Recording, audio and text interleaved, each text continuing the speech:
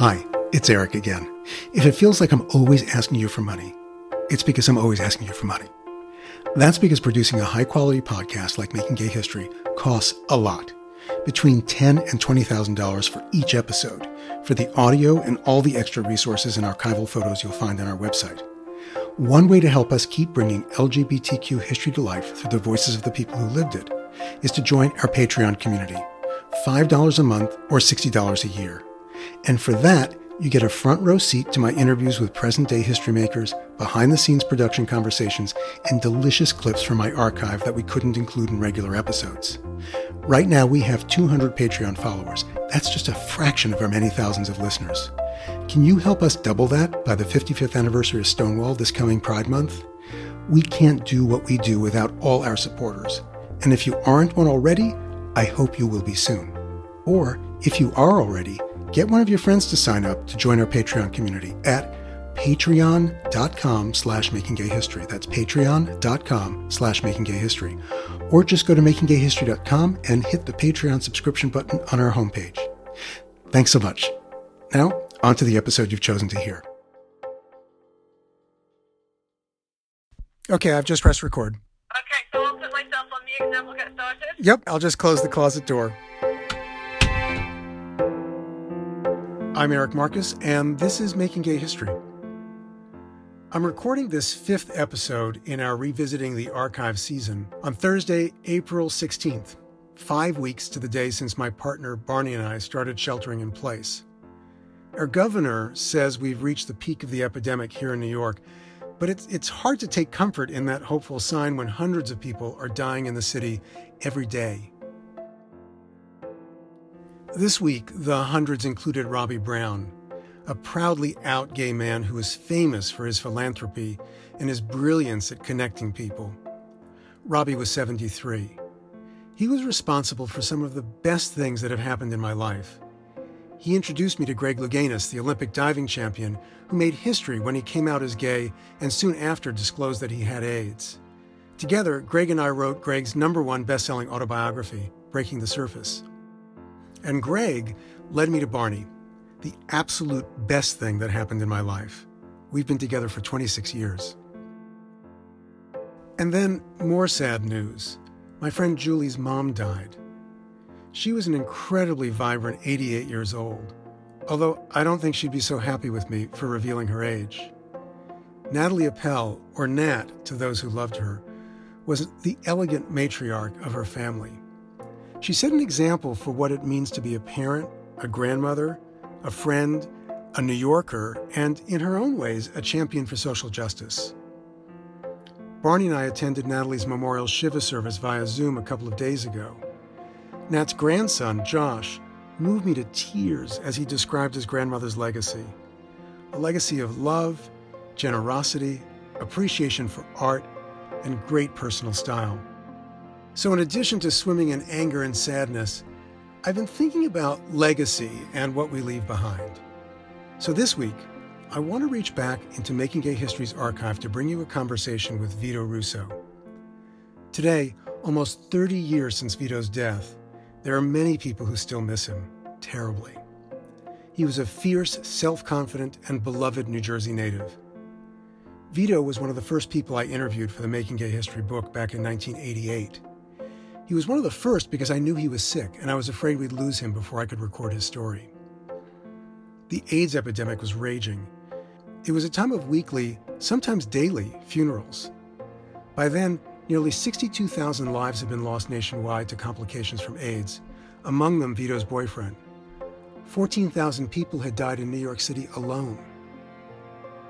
And so legacy was very much on Vito's mind when I spoke with him. His legacy is impossible to overstate.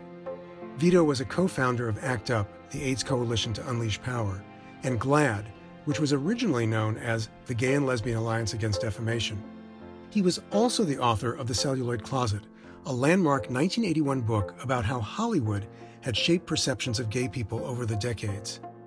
Ask any LGBTQ person of a certain age, like my age, about the effect that book had on them. It was groundbreaking. Here's the scene. It was the first day of winter in 1988. We were in Vito's incredibly narrow home office in an early 20th century tenement building just a few blocks north of where I live now. Film canisters and books lined the exposed brick walls right up to the high ceiling. Vito was gaunt, and even if I hadn't known, I would have been able to tell he was sick, and that he'd been sick for a long time. But there was determination in his voice to tell a story and to live. I clipped the microphone to Vito's pressed shirt. He lit a cigarette and inhaled deeply. He exhaled slowly, blowing the smoke over our heads. I held my breath for a moment and pressed record. Interview with Vito Russo, Wednesday, December 21st, 1988. Location is Vito Russo's home in New York City. Interviewer is Eric Marcus. Tape 1, side 1. Do you remember the first time you saw a film in which gay characters were portrayed? Yeah, Advising Consent in 1962. I was in high school. I was horrified Don Murray had to slit his throat. I mean, he commits suicide at the end only because he's accused of being gay. He's not even gay. He had one homosexual experience in the Army and was being blackmailed, but now he had a wife and a kid. I remember being tremendously impressed and warned by this movie that these kind of people kill themselves. A few months later, I saw a film called Victim, which had been released in England in 1961, and it starred Dirk Bogarde. It's exactly the opposite, where the guy didn't slit his throat. Instead, he tracked down the blackmailers and cooperated with the police and put them in jail, all to challenge the existing laws against homosexual behavior, which is a tremendous thing for a movie to say in 1961. What was going on in your own life in 1961? Do you recall? I was in high school. Uh-huh. Did you know when you saw that movie that it was wrong, that what they were saying was wrong? Yes. You know, that's interesting that you would ask that question, because this has always surprised me, too. I went to Catholic schools. I went to Catholic grammar school and Catholic high school. With all my Catholic religious education and with all the stuff, you know, in the movies telling you it was wrong, for some reason I knew they were full of shit, that this was not wrong, and that if something so natural to who I was could be, that it had to be okay. And that I was right and that they were wrong, but that they were going to beat me up for it, so I had to keep my mouth shut. It wasn't like in high school I didn't know any gay kids. There were drag queens in town who used to have parties, and we would sneak off and go to their parties, and they picked me up one night to go to the beach. We were going to go to Seaside Heights and stay over. I must have been a junior or a senior in high school, 16, 17. 16, 17, yeah. And I remember we got on the Long Island Expressway, and I said, "We're not going to Jersey." And he said, "No, Mary, we're going to Fire Island." And I had never heard of Fire Island, and it was like a total revelation to me that there was this gay community out there. Do you remember anything about the movement at that time? Was there anything publicly that you knew? The only thing I knew was I picked up magazines like One, and I got the sense that there were people out there who were making a case for gay people, saying that that they shouldn't be persecuted. And I always thought it was sort of odd and fanciful, and I never really related it to my life or my needs, but I didn't act upon anything political in my life until after Stonewall. Do you recall Stonewall? Do you recall reading about it? I was there, but I wasn't inside, I was outside. By the time I got there, it was basically over. I went across the street to the park. There's that little triangular park, and I sat in a tree. You were primarily an observer? Yes, I had no connection or knowledge that there was, in fact, the beginnings of an activist movement going on right around that issue. It wasn't until maybe a few months later. Maybe it was just July, and there was a bar on 10th Street in a basement called the Snake Pit. They raided the Snake Pit. Among the customers arrested was an Argentinian national, and Diego Vinales was here on a visa, and he was afraid that if it came out that he was gay, he would be deported. And he jumped from the second floor of the police station window on 10th Street to try to escape and landed on a spike fence. And they had to bring acetylene torches to cut him off. And he was brought to St. Vincent's Hospital in critical condition, at the edge of death for like 3 days. He eventually lived, by the way, and went back to Argentina. I was on my way home from work, and I passed St. Vincent's. There was a candlelight vigil, and I remember being handed a leaflet. And the leaflet said, no matter how you look at it, Diego Vinales was pushed. And that's when I put two and two together, when I realized the political impact of a social event. That in fact he was pushed from that window. He was pushed by society. That if he didn't have to be so scared of being deported, he wouldn't have jumped. And so for the first time, the organized response reached me on a gut level. And that was the following Thursday when I went to my first Gay Activist Alliance meeting. So then you were involved in activist activities through the early 70s. What was happening by 1971, 72, 73 was that I was in graduate school in cinema, getting a master's in film.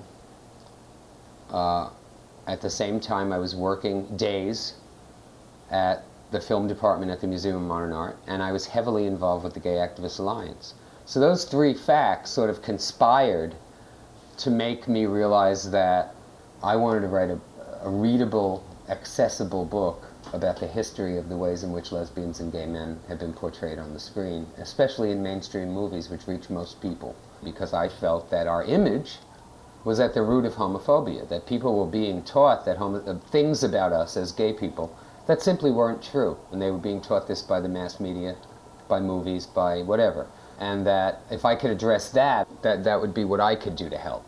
What was the reaction when the book was published? I heard comments from people in Hollywood who say, you know, this is a very important book because what you've done here is you've illuminated the ways in which we have not dealt with this subject or dealt with it, whatever. And I wonder often, I mean, I have no way of perceiving whether or not the book did any good in terms of its actual impact on movies, because I still see most mainstream Hollywood films as virulently homophobic. History has brought us to a point where AIDS suddenly intervened, and AIDS has thrown a monkey wrench into any progress that Hollywood was making in the 70s. And now people are just A, scared to deal with the subject at all, or B, homophobic in the extreme. You just can't go to a movie in which they don't slip in some fag joke.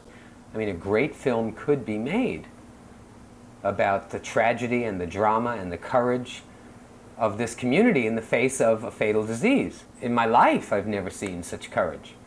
The way people are bearing up, losing their friends. I mean, there's a story there. There's a movie there. There are many movies there. They don't want to make them, you know, because it's yet not happening to the real people, the general public, the heterosexuals.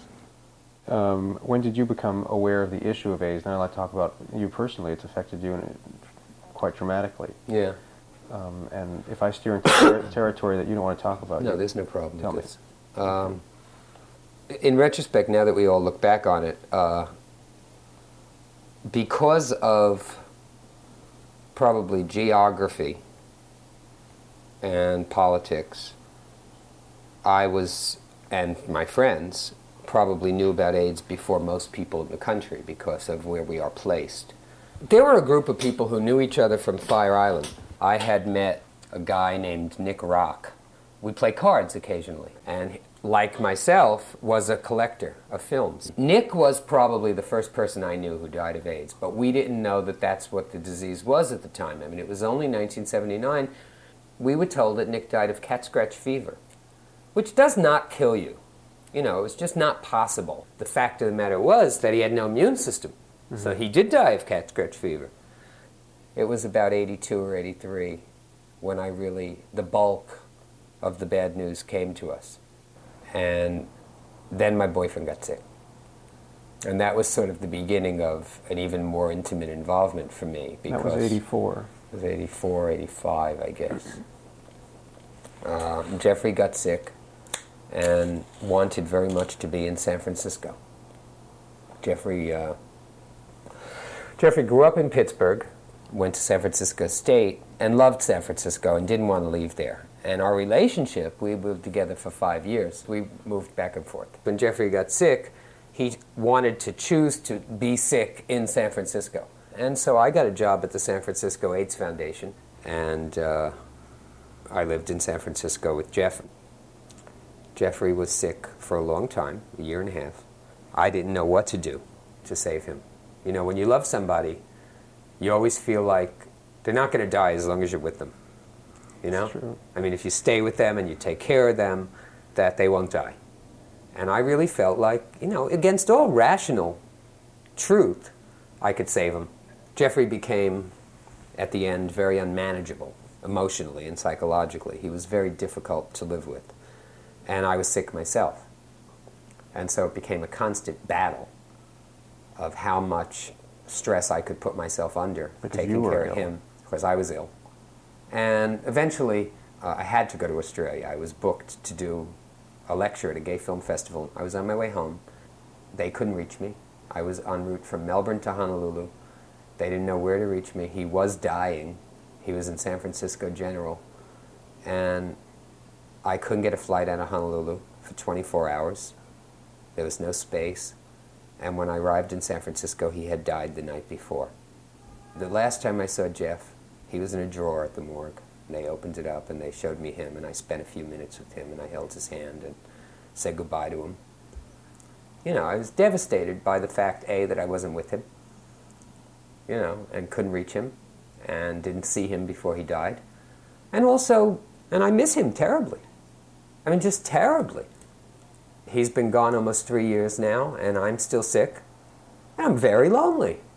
You know, it's hard to live alone and be sick alone, and as many of your friends as you have, and I have good, loving friends and a great support system, people cannot be sick for you. No.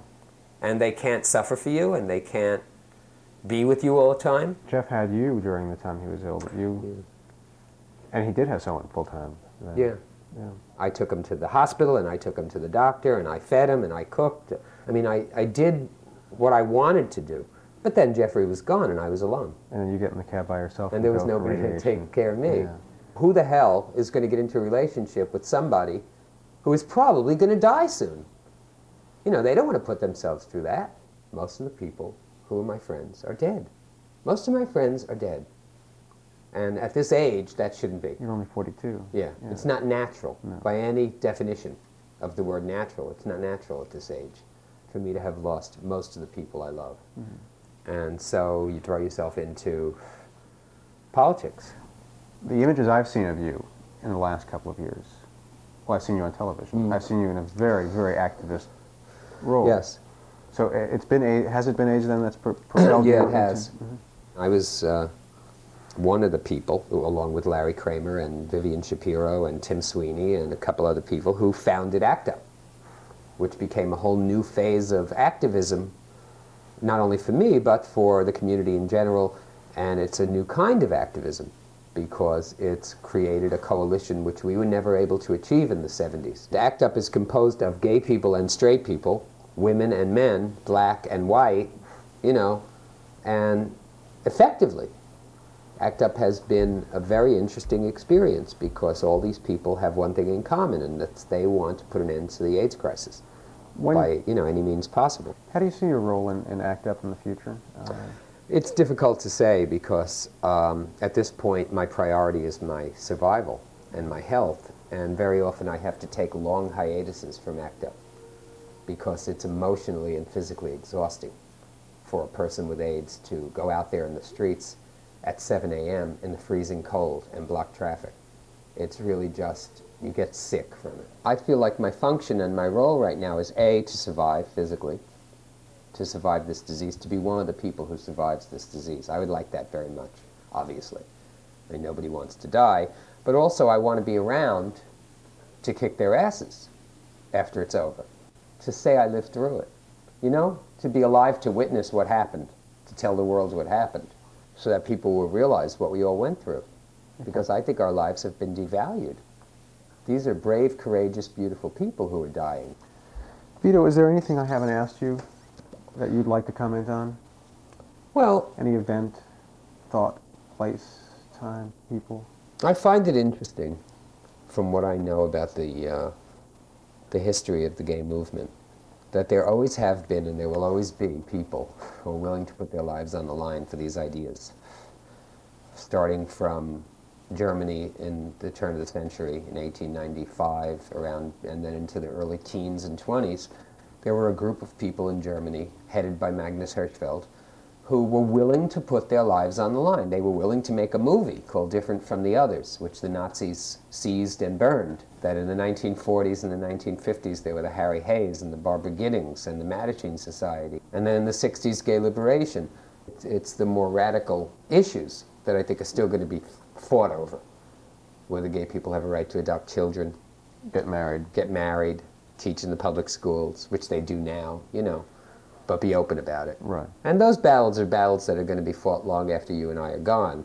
But you have to make a contribution while you're here. I mean, that's been my whole life, is to leave my book behind, that I know after I'm dead, that book is going to be on a shelf someplace, and what I have to say will reach people, and the things I've written, because it's like, who was the person who said that? Pedro Almodovar. He said, the thing is you can't regret your life, otherwise why did you live? What was the point of having a life if you didn't say something or do something that was going to survive after you're gone? Mm-hmm. And that's the way I feel about it. I mean, I really feel the reason why I'm here is so that I could leave this book and these articles so that some 16-year-old kid who's going to be a gay activist in the next 10 or 15 years is going to read them and carry the ball from there. And that'll happen. Happened with me. Mm-hmm. Harry Hay passed the ball to the Mattachine, and they passed the ball to us. And you'll pass it on.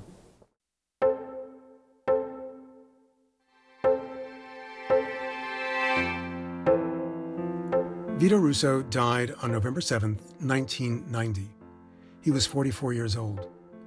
He outlived his boyfriend, Jeffrey Sevick, by 4 years. I'd like to think that by sharing Vito's story, in his own words, we're helping to make sure that his legacy lives on. Thank you to our listeners who have recently made donations to support Making Gay History, so we can continue sharing these stories that have the power to inspire. I know that many people are struggling financially, so I'm especially grateful to donors like Robert McDowell. Robert wrote, "It is because of the pioneers in the interviews you share with each episode that as a 50-year-old male, I can say I am out at work and have raised 2 wonderful sons through adoption. Thank you for telling their stories, as in some ways, it is my story.